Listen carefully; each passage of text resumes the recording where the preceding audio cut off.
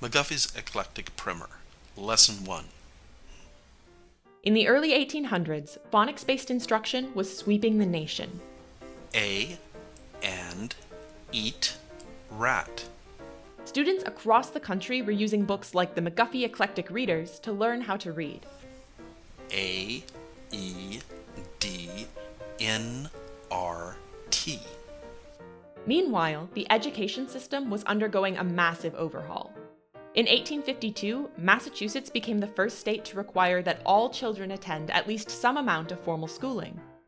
By 1918, every state in the country had passed a law requiring universal public education. A rat, a cat, a cat, a rat, a cat, and a rat.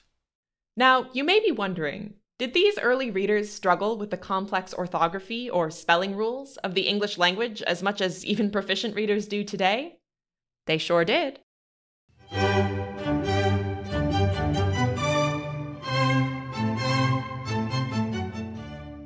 Remember Noah Webster, the lexicographer and phonics advocate from our last episode? During his lifetime, Webster published multiple dictionaries, including the predecessor to those published by the ubiquitous Merriam-Webster today. Two of Webster's lexicons, one published in 1806 and the other in 1828, proposed a series of spelling reforms in an attempt to homogenize American English and differentiate it from its British counterpart. For example, Webster introduced the Americanized spellings of words such as color, C-O-L-O-R, and favorite, F-A-V-O-R-I-T-E, dropping the British U. However, Webster did not stop at removing extraneous vowels. Instead, he advocated for a complete overhaul of English orthography in one of the first organized attempts to simplify the language. In Webster's English, inspired by an earlier phonetic system developed by Benjamin Franklin, words adopted much more intuitive spellings, with notable examples including M-A-S-H-E-E-N for machine, T-U-N-G for tongue, and, my personal favorite, S-O-O-P for soup. While Webster's adaptations never really caught on, several other figures throughout early American history have attempted to create their own, simpler versions of the English language. In 1906, Scottish industrialist and philanthropist Andrew Carnegie founded an institution called the Simplified Spelling Board, which included 30 writers, linguists, and scholars. The group's mission was to develop a simplified version of English that could be phased in over the course of several years.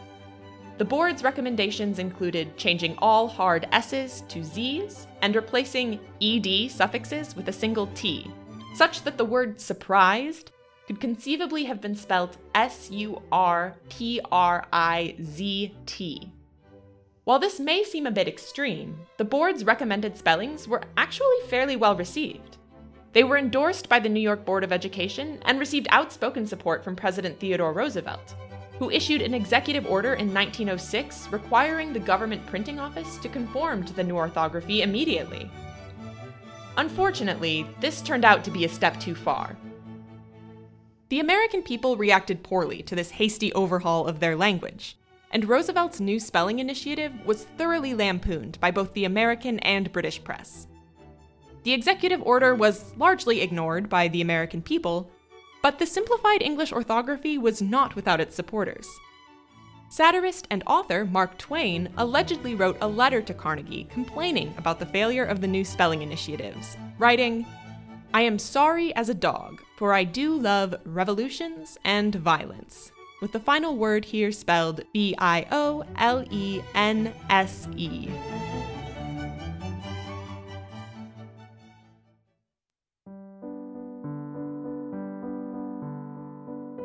Eventually, the press moved on, as did America's students. Complex spelling rules or no, literacy rates skyrocketed at the turn of the century. The National Center for Educational Statistics estimates that around 92% of Americans over the age of 14 were literate by the year 1910. This was a major success. Of course, the American education system was still riddled with flaws. The percentage of students who were illiterate goes up astronomically when you focus on individuals who were Black, Indigenous, or members of other historically excluded groups. However, literacy rates across the board were on the rise, which seemed like a positive sign.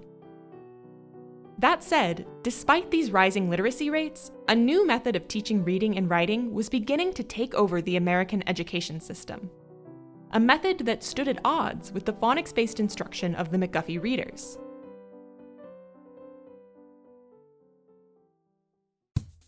From the Iowa Reading Research Center, I'm Meg Meckelkey, and this is A Novel Idea.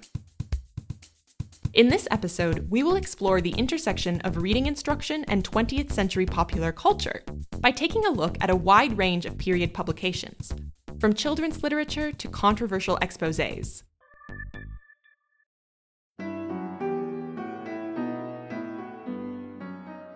In our last episode, we looked at a method of literacy instruction called the whole word approach. By the early 1900s, this style of teaching was beginning to gain major traction in the United States. In whole word language instruction, students are encouraged to guess at unknown words' meanings based on their context, rather than by decoding the words sound by sound using phonemes. In the early 1900s, this emphasis on meaning over decoding began to work its way into mainstream theories of pedagogy. In 1908, literacy researcher Edmund Huey published The Psychology and Pedagogy of Reading, which was hugely influential to the whole word movement and the course of literacy education in general. Remember Edward Thorndike, the psychologist and researcher from our last episode? He and Huey were contemporaries who agreed on many points. For example, both supported the idea that words should be read as holistic visual signifiers, rather than broken down into their component parts. They were also both advocates of silent reading, and did not see a compelling reason to encourage early learners to practice oral reading or to listen to others reading aloud. As a lot of people can imagine, there's a visual processing going on because you see the visual text, and then that comes into the brain in the visual area at the back of the brain. This is Dr. Fumiko Haeft, the director of the University of Connecticut's Brain Imaging Research Center, giving a quick overview of what reading looks like in the brain. And then some things that people might not be much aware of is that there's an integration with sound that happens, even though you're not actively hearing sounds, and that is in the auditory cortex. So that's kind of the basic process. The key part is that there's processing of auditory information. It'll be called phonological processing, and that is very important, even though it feels like it's more of a visual act to many people. According to Haeft, successful reading involves both visual and auditory input. For this reason, most students require more than just silent reading to become proficient readers. They also need explicit instruction in breaking down the sounds of language, or phonological processing, as Haeft calls it. However, Huey did not believe this to be true. Consider the following excerpt from his work, in which he advocates for a meaning-first style of literacy instruction that explicitly ignores both the auditory and verbal facets of language learning. It is not indeed necessary that the child should be able to pronounce correctly or pronounce at all, at first, the new words that appear in his reading, any more than that he should spell or write all the new words that he hears spoken. If he grasps approximately the total meaning of the sentence in which the new word stands, he has read the sentence. Throughout the first half of the 20th century, this style of reading instruction became the norm in classrooms across the country. It was championed by a number of progressive reformers, many of whom paved the way for hugely beneficial changes to the nation's education system. However, at the same time, phonics instruction was largely abandoned, and children were instead taught to recognize words via visual cues, such as the word's first letter, the length of the word, or an accompanying image. This method would eventually come to be known as the look-say method of language instruction, as students were prompted to look at the word and then say it in its entirety. Today, we understand this practice as being generally detrimental to students' literacy development. For example, imagine that two students are reading the same book. The text reads, "The dog is happy," and there is a picture of a cheerful-looking dog next to a full food bowl. Let's say that both students initially misread the sentence as, "The dog is hungry." A student who had been taught to decode would be able to slow down, go back, and break the word into its phonemes. H, a, p, e. happy. A student who had been taught only using the look-say method would have to rely on the accompanying picture to decide what word made sense in context. In this example, both students might ultimately end up with the same result. Or the look-say student might make several incorrect guesses. The dog is heavy, the dog is healthy, and so on. And what happens when this student is asked to read a book with no pictures? Like whole word instruction, the look-say method required students to learn words logographically rather than phonetically. In simpler terms, this means students were encouraged to recognize each word as its own unique symbol, rather than being taught to break words down into letters or syllables. While it is true that many proficient readers process words automatically rather than consciously breaking them down into letters or syllables, early readers often do not possess the ability to do this effectively. In a journal article about the results of a 2005 study on sight word learning, reading researcher Linnea Airy claimed that the development of automatic word reading is a process that occurs slowly over time, not a conscious choice that readers can make. In fact, Airy argues that automatic word recognition is facilitated by a student's ability to form connections between letters and sounds within a word. So without explicit decoding instruction, students are unlikely to ever develop the kind of word automaticity that the look-say method required. Because of this, when look-say students encountered words they did not recognize, they were typically encouraged to guess a word that would make sense in context. And while they may sometimes have been successful, these students were not actually decoding the individual words on the page. This could lead to difficulties gaining meaning when students progressed to more complex texts or needed to use their reading skills to gain content knowledge in other areas.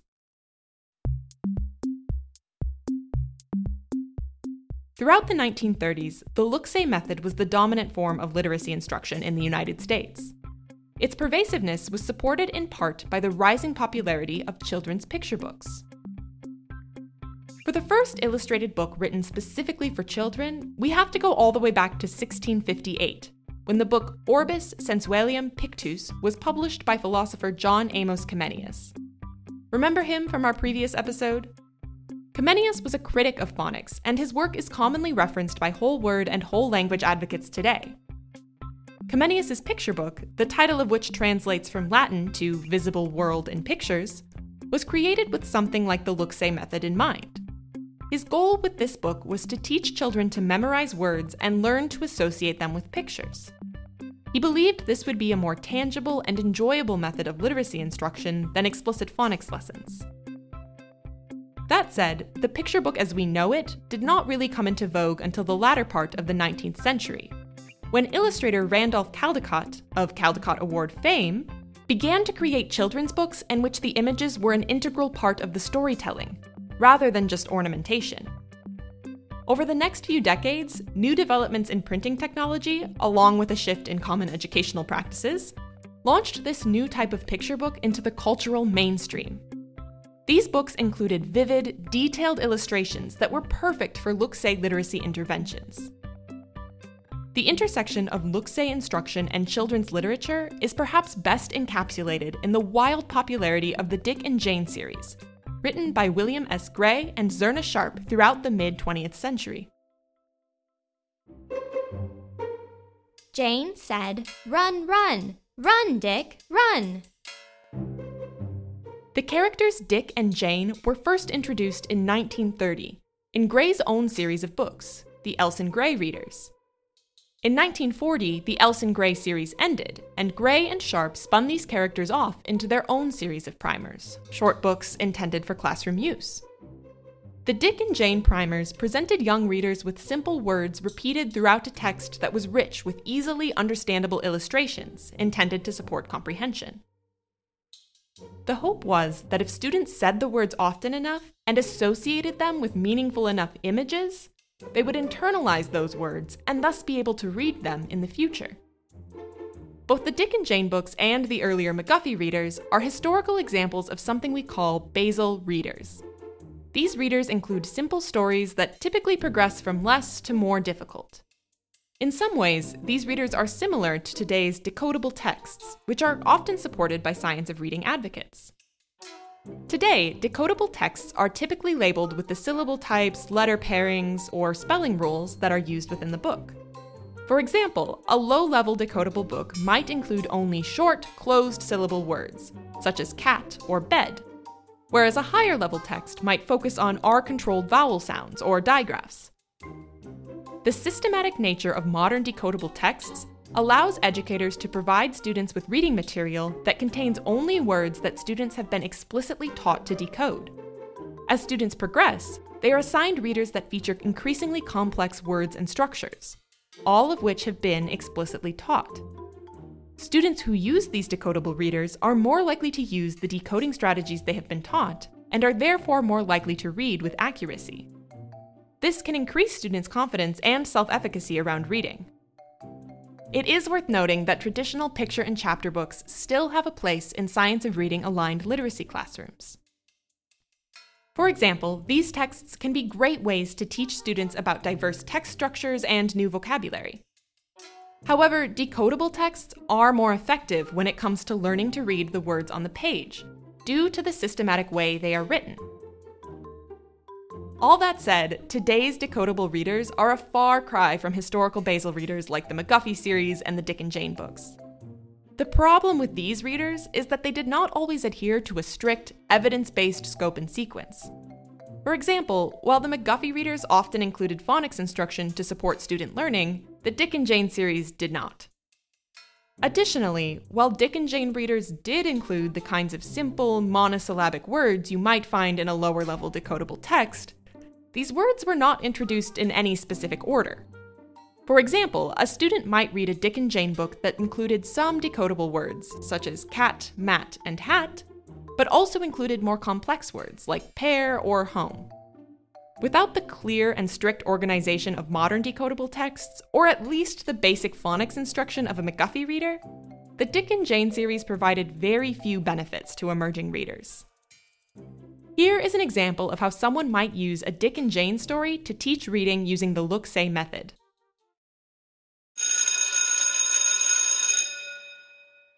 Dick went to the henhouse. Spot and Puff went too. "Oh," said Dick, "look at the—" Here, the teacher pauses. This word is unfamiliar to the students. Does anyone know what this word is? Let's look at the first letter. Do we know any word that starts with E? Next, the teacher might encourage the students to look at the pictures in the book. What is this picture of? An egg. That's right. In the picture, Dick is looking at an egg. So we know that the word in the next sentence is what? Eggs. That's right. This sentence says, "Look at the eggs." Notice that the words in this excerpt do not follow a common pattern. While a modern decodable text would probably focus on words with a similar vowel sound and consonant pattern, the Dick and Jane books generally lacked this structure. Also, in this example, the teacher never encourages the students to break the word down into smaller parts or to sound it out. Instead, students are asked to use context clues and to memorize the word logographically. These whole word strategies were common during the height of the Dick and Jane era. They can sometimes work well when the text is illustrated and the unknown words are short and easy to remember. But how would these strategies work while reading a longer, more complicated text, with words such as photosynthesis or metabolism? The theory was that kids could just memorize all the words they would need to read, and that's why these Dick and Jane books were very repetitive. This is Natalie Wexler, an education correspondent who has written extensively on the history of various American reading instructional methods. It would be like, "Oh, look, Jane, look. See Spot run. Spot runs. Here, Spot." I mean, there was no storyline, and kids were not being taught how to sound out Spot or any of those other words, but they would, quote unquote, read the books because you could memorize them. Of course, when you got to more sophisticated books that used other words and you didn't know how to sound them out, you were going to hit a wall. Even in the 1950s, not everyone was impressed with look-say teaching and Dick and Jane's ubiquity. Parents and educators alike were hungry for a new perspective on teaching reading to America's youth. In 1955, Dr. Rudolf Flesch gave them just that when he published his smash hit, Why Johnny Can't Read and What You Can Do About It.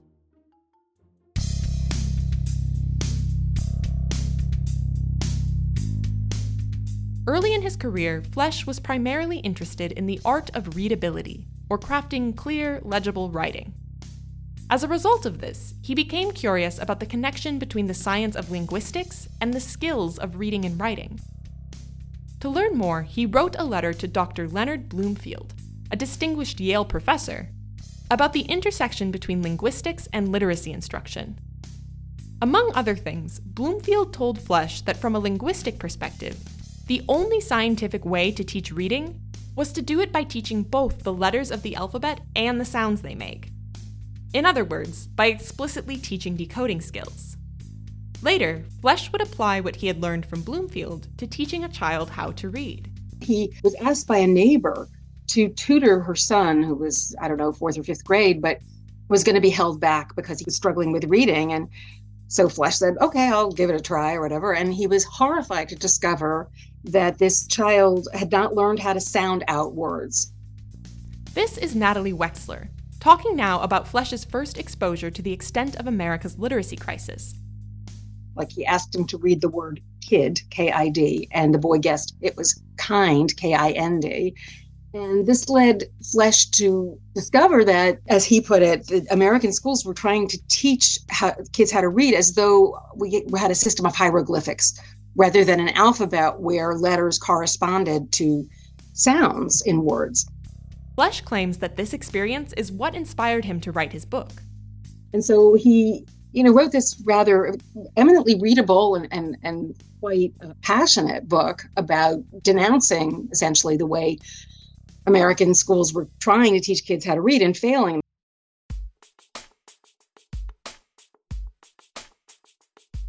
With 222 pages of simple but scathing prose, Flesch's book took the country by storm. It was a national bestseller for 37 weeks straight, and was also published serially in multiple newspapers. The book was celebrated by parents and reviewers alike. Linguist Robert Anderson Hall Jr. praised Flesch as, quote, bitingly sarcastic but devastatingly accurate, and, quote, on the side of the angels in the teaching of reading. Publishers Weekly called the exposé both an indignant attack on the modern way of teaching children to read and a blockbuster of a book that will start controversy up and down the country. As it turned out, this was more than an apt description. Though Flesch was not the first to advocate for a reintroduction of decoding skills to literacy instruction, his fiery condemnation of the whole word approach sparked an outrage amongst many educational publishers and reading professionals. While Flesch sometimes criticized educators for the failures of current teaching methods, he more often took aim at the publishers and researchers who were publishing Luksay curricula despite a lack of convincing evidence that it was working. While some publishing houses did decide to release new textbooks that included explicit phonics instruction in response to Flesch's book, many others stood firm. It would take another 10 years or so before the idea of increased phonics instruction began to gain lasting traction in the United States. However, the cultural impact of Flesch's book is undeniable. Its 1983 sequel, Why Johnny Still Can't Read, was also a bestseller. The titular phrase has become fodder for several spin-off news headlines, including Why Johnny Can't Deep Read, Why Johnny Can't Read the Bible, and more. It even provided the inspiration for Don Henley's 1982 single, titled, you guessed it, Johnny Can't Read. Furthermore, Flesch had a heavy hand in the downfall of the Dick and Jane books. To him, these readers represented the epitome of the Luksay method's flawed approach. His criticisms of the series were harsh and utterly unforgiving. He described the books as, quote, artificial sequences of words, meaningless, stupid, and totally uninteresting to a 6-year-old child or anyone else. He also believed that the type of Luksay reading taught using primers like Dick and Jane novels was overly simplistic and impossible to apply to real-world reading, arguing that it left children totally unequipped to decode new and unfamiliar words. While Flesch definitely took his hatred of the Dick and Jane series to the extreme, these sentiments resonated with both parents and educators. While the debate over phonics was far from settled, one thing was clear. When it came to early readers, Americans were ready to move on from the perfect pastel world of Dick and Jane. Enter Theodore Geisel, better known by his pseudonym, Dr. Seuss. In 1954, a writer named John Hersey explicitly suggested that the banal content of the Dick and Jane readers was the root of America's literacy problem. Seuss's publishers read these words and latched on to the idea, immediately commissioning Seuss to write a book that could be taught using the look-say method, but that was more interesting than the traditional Dick and Jane stories. Seuss was given a list of 350 pre-approved words and asked to synthesize them into a story for first graders. The project that emerged would later be published as The Cat in the Hat, arguably Seuss's most famous work and the one that made him enough money to turn to writing as a full-time career.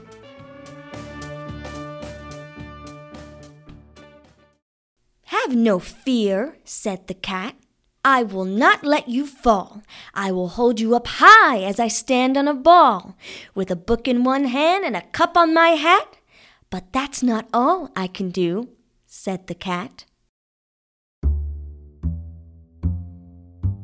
This book straddled the line between phonics instruction and the look-say method. On the one hand, the book's structure is consistent with the look-say ideal. Early readers can admire the cartoon illustrations of items such as a cup, a cake, a rake, a little toy ship, and milk on a dish, using the illustrations to help them decipher the words. On the other hand, the book's use of rhyming words and word families, as exemplified in the book's title, also primes children's phonological awareness, as it introduces them to the relationship between letters and the sounds they make, which is an important pre-phonics skill. And Seuss was aware of the line his book was treading. In a letter he wrote to Random House in 1956, he states, "According to Houghton Mifflin, we've got a possibility of making a tremendous noise in the noisy discussion of why Johnny can't read." He then continues, "If Houghton Mifflin is right, we'll be plumb in the middle of a great educational controversy." Controversy or no, The Cat in the Hat became an overnight success, flying off of the shelves of bookstores everywhere and popping up in classrooms across the country. For many educators and caregivers, Geisel's exciting new children's book seemed to be the solution they'd been looking for. Though the book contained only small, easily memorizable words, it was also fun, clever, and engaging. Mr. Geisel put on his literary straitjacket with a purpose, said the New York Times. It's a reader, a school book, evidence of an attempt to pep up the pallid stuff too many first graders have been getting during lesson time. Other critics described the book as, quote, a karate chop to the weary little world of Dick, Jane, and Spot, and, quote, a book to rejoice 7- and 8-year-olds and make them look with distinct disfavor on the drab adventures of standard primer characters. Even Rudolph Flesch, staunch enemy of both the look-say method and the Dick and Jane franchise, was a fan of the cat's wild antics, stating, "There's something about it. A swing to the language, a deep understanding of the playful mind of a child, an undefinable something that makes Dr. Seuss a genius, pure and simple." Though he found the development of the book somewhat draining, apparently writing a book with only a few hundred unique words was a challenge even for him, Seuss was gleeful over The Cat in the Hat's success. He believed that this work had proved to children that learning to read could be fun, and is on the record as calling this book his proudest accomplishment, specifically because it had, quote, something to do with the death of the Dick and Jane primers. However, in the wake of The Cat in the Hat's wild success, a part of Rudolph Flesch's criticism had been missed. Yes, Flesch had derided the banality of Dick and Jane readers as one reason why they were not helpful in teaching children to read. However, the bulk of Flesch's argument had revolved not around the types of stories we provide our children with, but rather with the lack of explicit phonics instruction in American classrooms. Parents, publishers, and educators alike were thrilled with the emergence of this new wave of interesting and engaging primer-like children's books. But on the topic of phonics instruction versus the look-say method, change was negligible. Even Seuss himself noted this failure, stating in an interview given later in life, "There was an assumption that a child could learn just so many words each year, so they didn't need phonics. And that turned out to be absolutely false." it would take the work of several more researchers to draw the core of Flesch's argument, the value of explicit phonics instruction, into the forefront of literacy debates in the United States. Find out more about these researchers and their contributions to the modern field of literacy instruction in our next episode of A Novel Idea.